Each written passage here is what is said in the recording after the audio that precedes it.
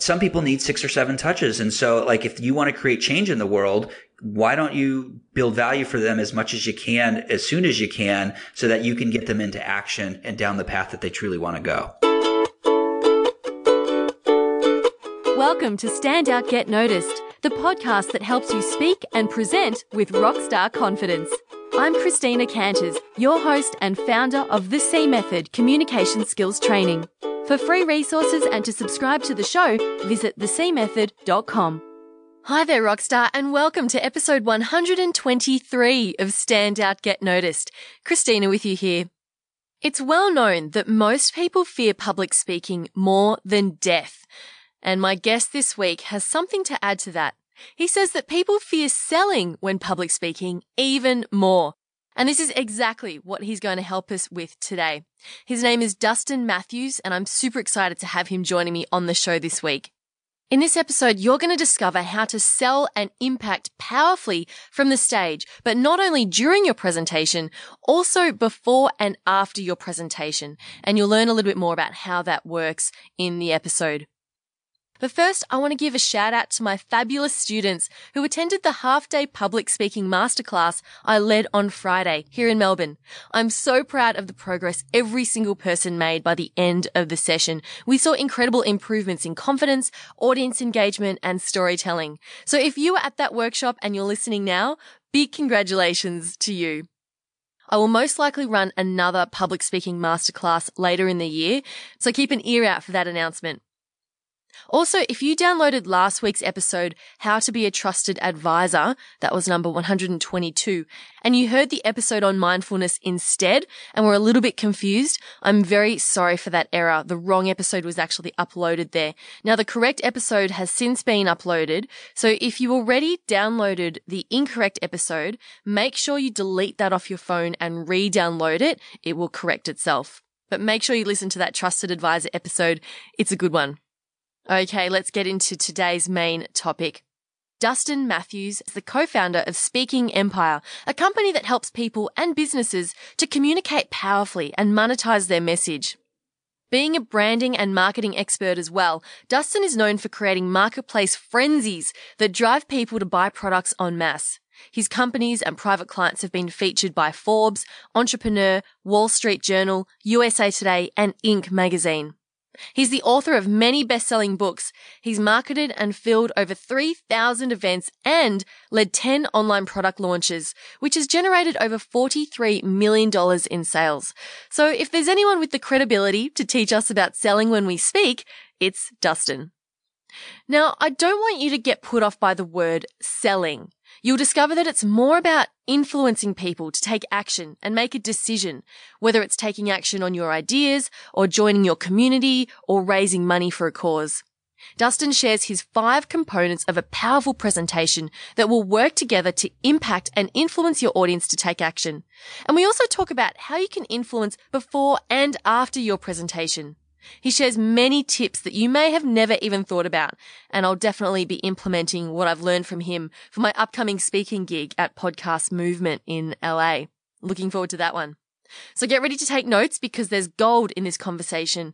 And if you're driving or out running and you miss something, I'll put a recap in the show notes at thecmethod.com/Dustin. That's thecmethod.com/Dustin with a D. Okay, you ready? Let's meet Speaking Empire's Dustin Matthews. The mission of your company, Speaking Empire, is to advance the human race, I love that, by empowering leaders to communicate powerfully, unlock their fullest potential, and ultimately step into their greatness. And I think this is an absolutely amazing mission. Why are you so passionate about empowering people in this way? I was afraid to do it.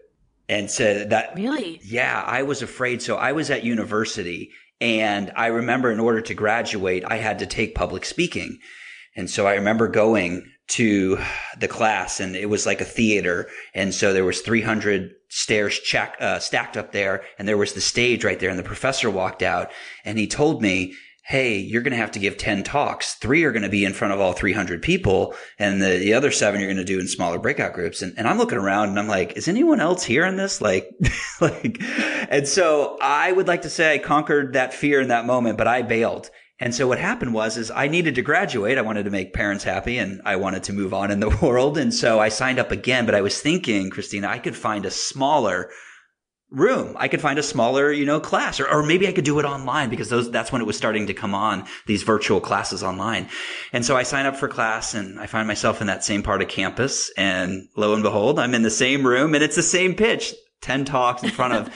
And so I would like to tell you that I conquered my fear in that moment, but it didn't happen there either. And so I think what's funny is, I think in life we have these opportunities, I should say, that knock on our door. And so I was afraid to answer it. And so I was so motivated by fear, and I was so not wanting to take this class. I think I did more work to get out of this class. And so basically I started asking around students, and I started talking to student aides, and I went and read the student handbook, which no student ever reads. And No. I found a legal loophole. And it said if you had taken this class in high school, you could get out of taking public speaking in college because you had shown great skill set. And so the class was Model United Nations, where I spoke in front of 100 other countries. Now, I didn't take this class because I wanted to. The real truth, I was chasing a girl. And so it didn't work out. It didn't work out with the girl, Christina. But I did take the class. And what's funny was I was public speaking and I didn't realize it. And so I got the teacher to write the note and I turned it into university. And so I got out of that. And so I think it's funny because early in my life, I was deathly afraid to do this. But once I did it and I saw the benefit of myself, how I grew personally, how my career grew, and then obviously how I stepped into being an entrepreneur and leveraging it now. That's my passion. So I know that's a long answer to that, but really it's my passion is to help people that were in that same spot that I was when they could be benefiting massively. Can we just take a little step back? What were you so deathly afraid of when you were at college? Looking bad. And yeah, I was asked recently, someone went further with me and they said, well, why? And I said, well, I remember this one time in high school, we were all at a dance club, and I was dancing with a group and it was my turn. I was waiting to dance and everyone was dancing around in the circle, all my friends. And so then it was my turn. And, I remember what my mom said, and she says, Matthew's men don't dance. And I'm like, oh man. And so that program was in my head. And so I tried to dance and I was so awkward and clumsy, and still am to this day. Awkward and clumsy, and people made fun of me, and my friends made fun of me in a good way, but it was just, I was on the spotlight and I didn't perform. And so looking bad was a theme in my life, early on. And, it creeps up every now and again. I got to keep it in check, but, I think that's why, I was so afraid to actually get up in front of others and speak. And what was the moment where you realized, where you actually did your first speaking engagement and realized, hey, this is actually really beneficial? Oh, that's great. That's a funny one. So I ended up finding a job with my partner now. And so I worked for him at the time. And so basically he was closing on his condo and he calls me up and he says, hey, Dustin, you're going to have to cover for me tonight for the presentation. It was a real estate presentation and I was just starting the company. So I didn't know anything and I looked like I was 16 because I have a baby face. And so all that stuff was running through my head. And so I remember, and I told him the same story I just shared with you. No, I'm not the guy, at university, I got out of it. Here's how. And he's like, listen, if you want to continue to stay around and have a job, you need to do this. And I said, okay, I'm doing it. There's no legal loophole. And so I did it. And I was amazed. There were people almost triple my age in that audience, and they listened to me. And the reason why was I had specialized knowledge and they wanted to know about it. And so it didn't matter how old I was. It didn't matter my race. It didn't matter if I was male or female. The fact is, if people are motivated to learn and study, and you have knowledge and wisdom to share with them that can change your life, then share it. And people want to hear it. And so that's what I did. And so in that moment, I realized, wow, there's something to this. Wow. And then how did you go about improving your own skill with speaking? I just did it. Obviously I have some tips and strategies that I can share here, but, the flat out answer is I just did it. And I watched what other people did. I tried some things. I fell on my face a couple times with bad jokes. And so I just did it. And the key word in there is I practice. You have a book that's about to be released, I believe, or is it released already? It's just been released, and I have a funny story. I have a funny story about that. Well, I just had my second son, Forrest, And the book had been planned to be launched. And Forrest, we had a date when he was going to be launched, if you want to call it that.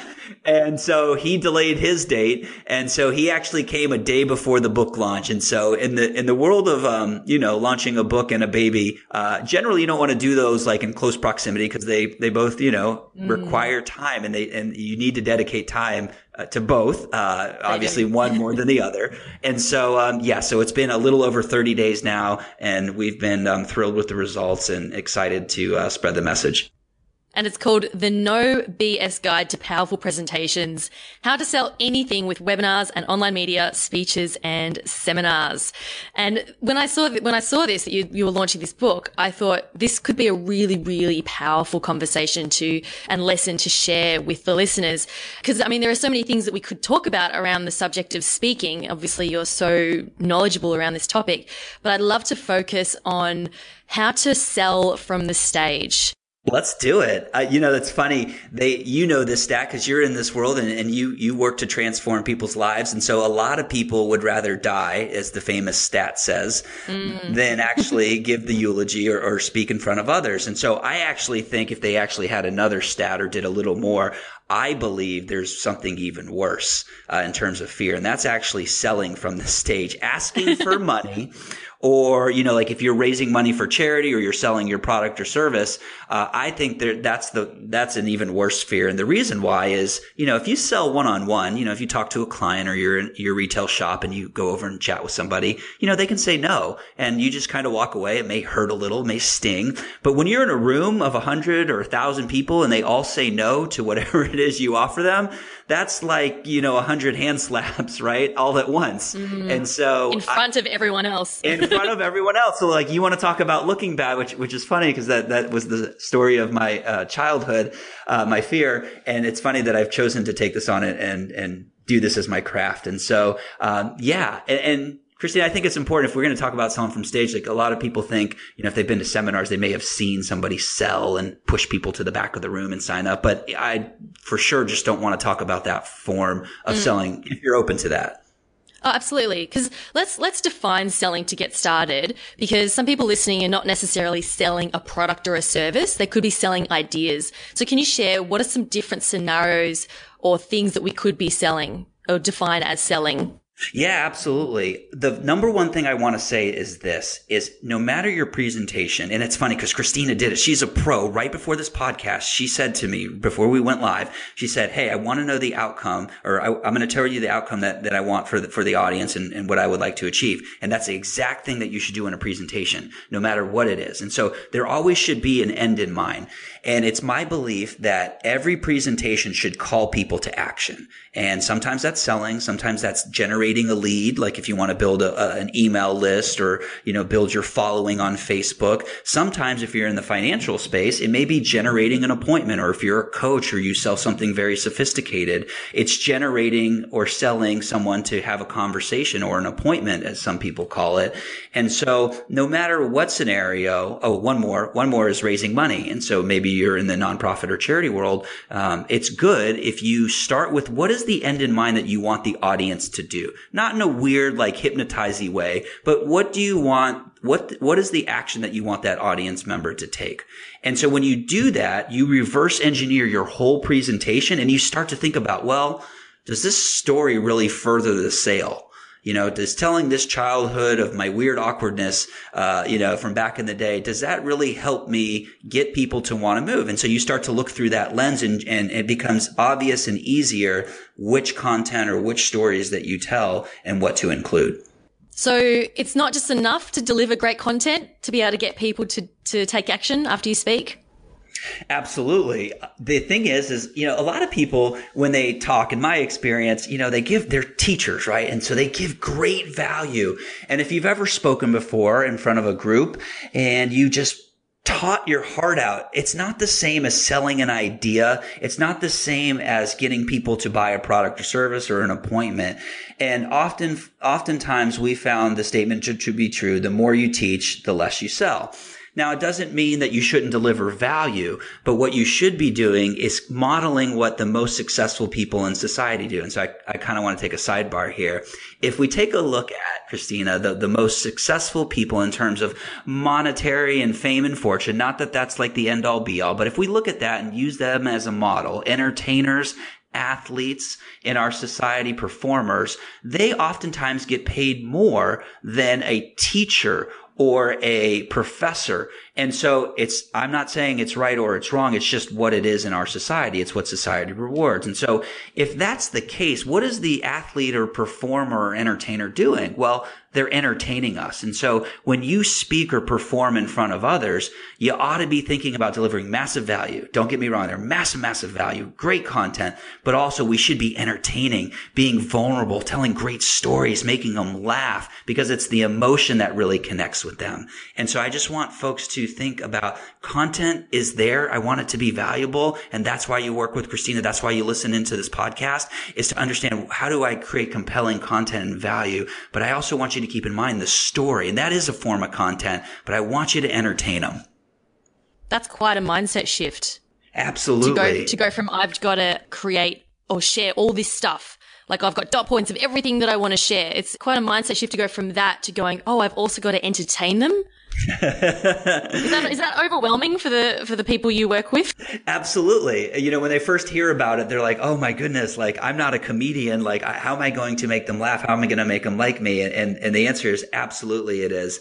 And so when you work in and you show people a structure or a formula, just like you do, Christina, when you show them a formula, like it's baked in, or if they follow this path, they can get an intended result, then it becomes a lot easier. But when they first hear about it, they are afraid of it. And we created this concept called presentaining. And so it's one thing to be a presenter, but it's how do you be an entertaining presenter? And when you do, you'll be memorable. You'll get more clients. You'll have more advancement in the career world.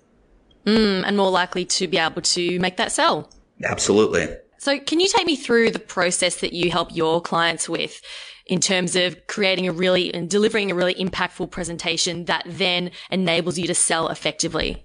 Yeah, absolutely. Well, we've identified 5 components to a powerful presentation. 1 would be your intro. 2 is your story. 3 is your offer. 4 is your body. And 5 is your close. Now, here's the biggest takeaway, and I think I may have mentioned it. The biggest takeaway is to start backwards. So reverse engineer. And so what is the action you want your folks to take? And so I know when I was at school at university, when we had to do presentations for class, you always started on the first slide. And so what I'm challenging people to do, or what I want to challenge you to do, is start backwards. So like if your goal is to get them to opt in, or to sign a piece of paper for a petition, or to, go do something that requires action, then I want you to think about, okay, that's the intended outcome. Now I want to reverse engineer everything from that. And so if I go through our formula here, what I'll share with you is working backwards from that is the body. And in your body, what you want to consider are sharing very valuable components of content. Just like I've shared here, there's 5 components of a powerful presentation. I tell people to share 3 biggest takeaways, or a 5-step process. Let's say if you're showing people how to lose weight, show them what your process is for success.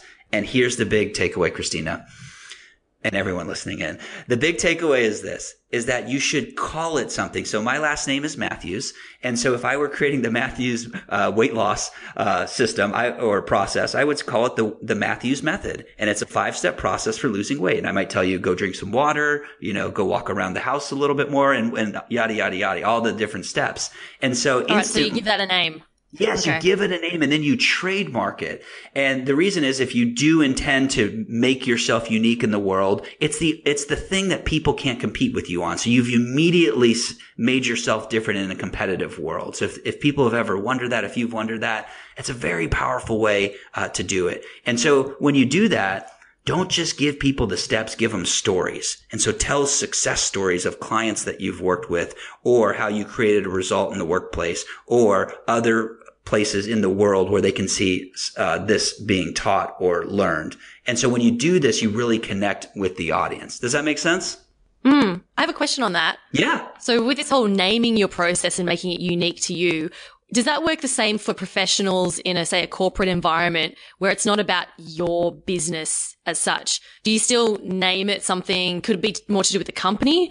Absolutely. So what I would do is you wouldn't name it after yourself. That's a real quick example for my entrepreneur friends out there or somebody that's really selling themselves. But if you're in the workplace, this is what you would say. You would say, listen, we've identified, or the team has identified, these 5 key areas as the success method, or the marketing department success method, or something like that. And so now it seems more concrete. It seems more real. It seems like, it's not just, oh, you picked this from thin air. It's like, oh, they put their research in, they've identified it. It has a working title, a working name, and it just makes the idea a lot more concrete. And so people like ideas that are flushed out. They like systems. They like things that are organized, like that. Love it.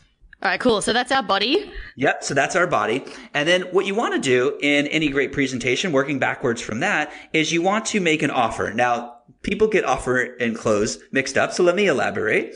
So offer is, anytime you give a presentation, you're really there to solve a problem.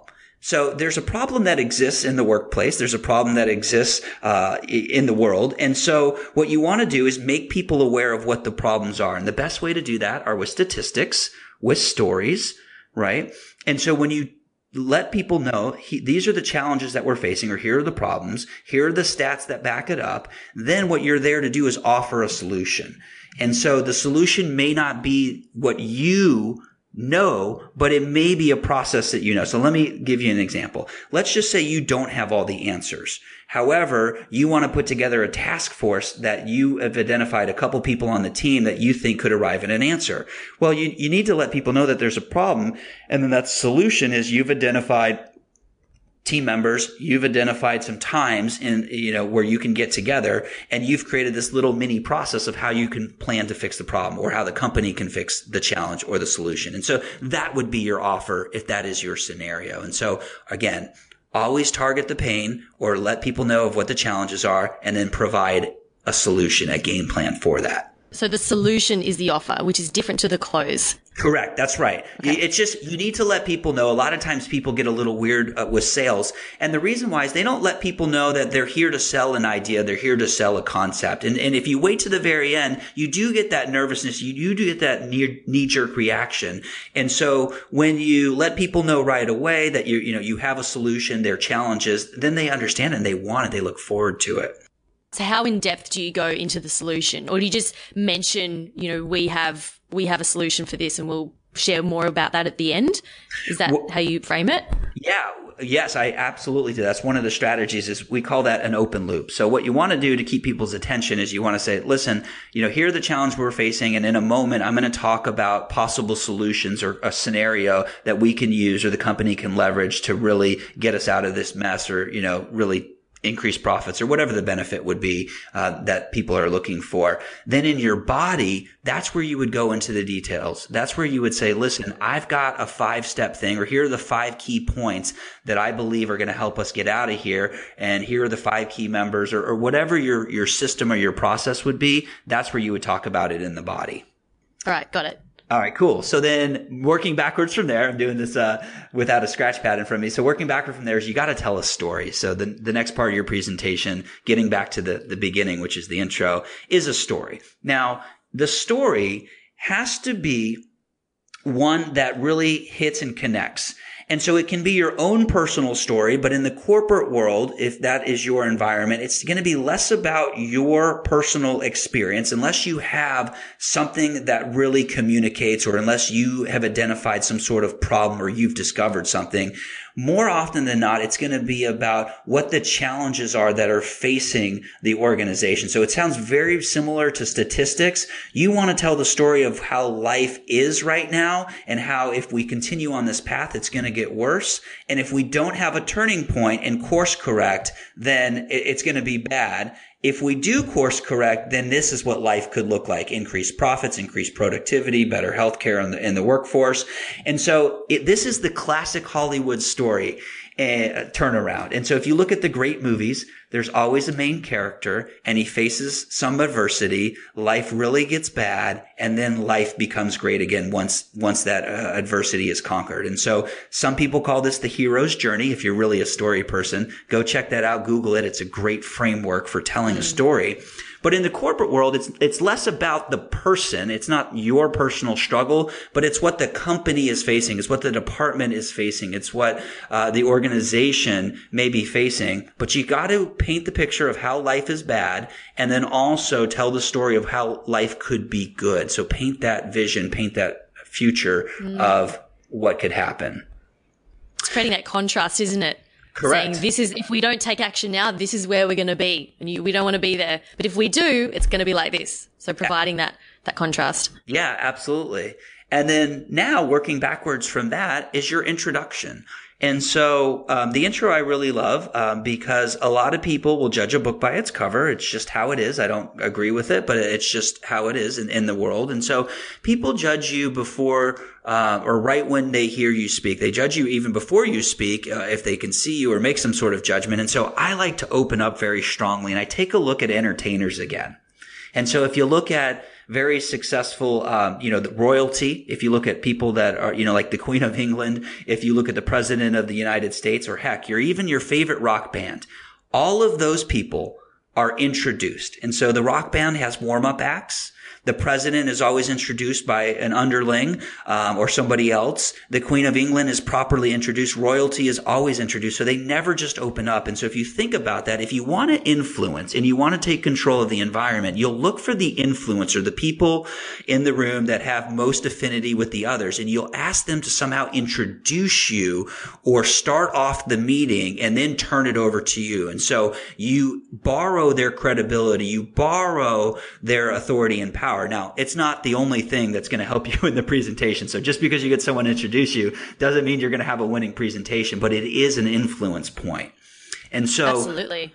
In that, you want to do it. Now, my favorite thing is if you can get away with it is I love to do a video. So some sort of introduction video, where you can start with a very big bang because people love videos and it's a different form of entertainment. And so I love to start off presentations with a video, have someone introduce me. Then I quickly tell people what the meeting is about or what the presentation is about. So just that, like that old adage, Christina, tell them what they're going to learn, then tell them, and then tell them what you've told them. Tell them what you told them. Yeah, Exactly. It's the same thing. I call that framing. And the reason why this is so powerful is you're making promises to people. And some people really thrive on closing loops and, hearing what you have to say, like completing the promise. It drives some people nuts, like a worksheet, right? That you hand to people. Some people really enjoy filling out those forms so they get a sense of completeness. And so it's very powerful to use that old adage and frame and let people know what is going to occur in your presentation. Just going back to the video, is that video that you put on like a generic speaker, like your speaker reel? Like what do you actually have in the video? Is it you speaking to camera saying, "Hi, I'm Dustin," or is it someone in third person going, "Dustin Matthews is a rock star, entrepreneur, blah, blah, blah"? I like that. Can you do my voiceover for my next one? That was good. I'm just having fun. This is a great question. So it just depends on your environment. So obviously if you're in the corporate space and you come out with, hey, in a world where, and you come out with something super sensational, they're probably going to shoot you or shoo you out of the room. And so, if I'm in an environment where I am selling myself, you will see a video like that. However, if I'm in a corporate environment, I may show a video that is relevant to the topic. I may show a news clipping. I may show, if I can get away with it, I may show something from from a movie clip that is relevant to the topic that I'm talking about. And so just opening with video can be powerful. Or the other thing is this. You could get a CEO, you could get upper level management to record a video. Like if you really wanted to nail this meeting and have a good outcome for yourself, you could ask them to record a face to camera video and say, listen, what you're about to hear from so-and-so, from Christina in this very powerful presentation can, change the company. So if you do have somebody in your corner and you want to borrow their influence, you could consider doing that too. That's a great tip. And another thing with getting people to introduce you, I've learned the hard way that you have to tell them what to say about you, because I had an experience recently where I was told, oh, I'll introduce you. It's fine. And I thought, okay, that's great. They didn't seem concerned about what they were going to say. So I just assumed they would introduce me, right? They went up there and this is before I updated my About page. My old About page had been sitting there for a while and I was going to get around to doing it, updating it, but I never did. So what they did was they went to my About page and they just copy pasted a whole section from that and read out this introduction that was completely not it just wasn't 100% relevant to that particular presentation. And they were reading out names of people I'd worked with that no one had heard of because it was the wrong audience. And I was like, oh my God, this is so bad. So first thing I did was I updated my About page. And secondly was I've since learned when you always ask who's going to be introducing me and you always connect with them and say, can you please, this is the blurb I want you to say, because it will be different for each audience you speak with. Christina, you nailed it right on. I have this concept called choreography, which we can get into in a second. But that's the reason why I love the intro video. Even if you do have a great person introduce you, an MC or a host, sometimes they've got a million things running in their head. So even if they're good, they can be off. And so I always have an introduction that's pre-written and I give it to them before they go up. But I don't even count on that because they may go off script. And so I always look to have an intro video so that no matter what, I get the influence from the leader. Then I have a video talk about me in third person. Then I get up there because I'm not a braggadocious guy. I'm not going to sit there and tout my accomplishments. That's just not how I roll. That's just not who I am. But I will leverage other people doing it, or I will leverage the power of video or marketing to influence for me. I love the idea of the video. I've not heard of that before. So that's something I'll definitely explore for my own presentations. Cool. So let's get into this concept of choreography because I know you're particularly interested in this. Yes. So the idea of choreography is that, yes, the presentation absolutely 100% matters. Understanding the content, understanding how to be engaging, understand great delivery, mission critical. But there are other influence factors. And so as a marketer, I think about what can I do before I even get to that meeting to influence. And so some things that I've done that you may be able to pick from is everything from running Facebook ads to the building that I was going to speak in so that if people were on their Facebook, they would see my ad and be like, oh, wow, this guy's larger than life. Or they would click on a video in that ad and they would start consuming me. And so I'm touching them. And we've all heard the old adage, it takes 6 or 7 yeses or touches to make a sale. So I figure, well, why wait to the meeting to get a touch point? Why don't I influence them ahead of time? Any way that I can. I've done everything from marketing, sending emails or direct mail if I can do so ahead of time, just to influence before I even get there. And so I think of this choreography as a concept of what can you do to influence, the presentation or the audience in your favor even before you get there. Obviously, how can you be so on that you influence while you present? And then what can you do afterwards? And if you haven't heard it, the saying goes, the fortune's in the follow-up. And so a lot of times, you may do a meeting, you may do a presentation, and you don't get 100% buy-in. So what do? Well, you could give up and be like, I tried to give my best shot. Or you could keep following up. You could send out summaries of what you talked about. You could follow up via email. You could send out personal videos. And so I think of this idea of not just the presentation itself, but how can I choreograph the whole thing? And even if it doesn't go my way, heck, if I have 10 steps in there and I get 7 in there, I still win because I've had 7 touch points versus, I'm just giving a presentation. And so when you think about it in that term, in that context, you really can have powerful results. And I can also see other benefits to that where when you're coming in to do the presentation and people have already seen you a couple times, they've already warmed up to you, which actually makes it easier for you to give that presentation to an audience that already knows you and potentially likes you already. Yeah, that's absolutely right. I mean, one of those touch points before you give your presentation, I remember this trick, hearing this, and I actually did it. I was nervous. And so I would shake people's hands as they came in. And so the reason why is I felt familiar with them, like they weren't strangers, because as they were coming in, I'd shake their hand and I looked at their face and, I smiled. And so it put me at ease when I had to get up in front of all of them.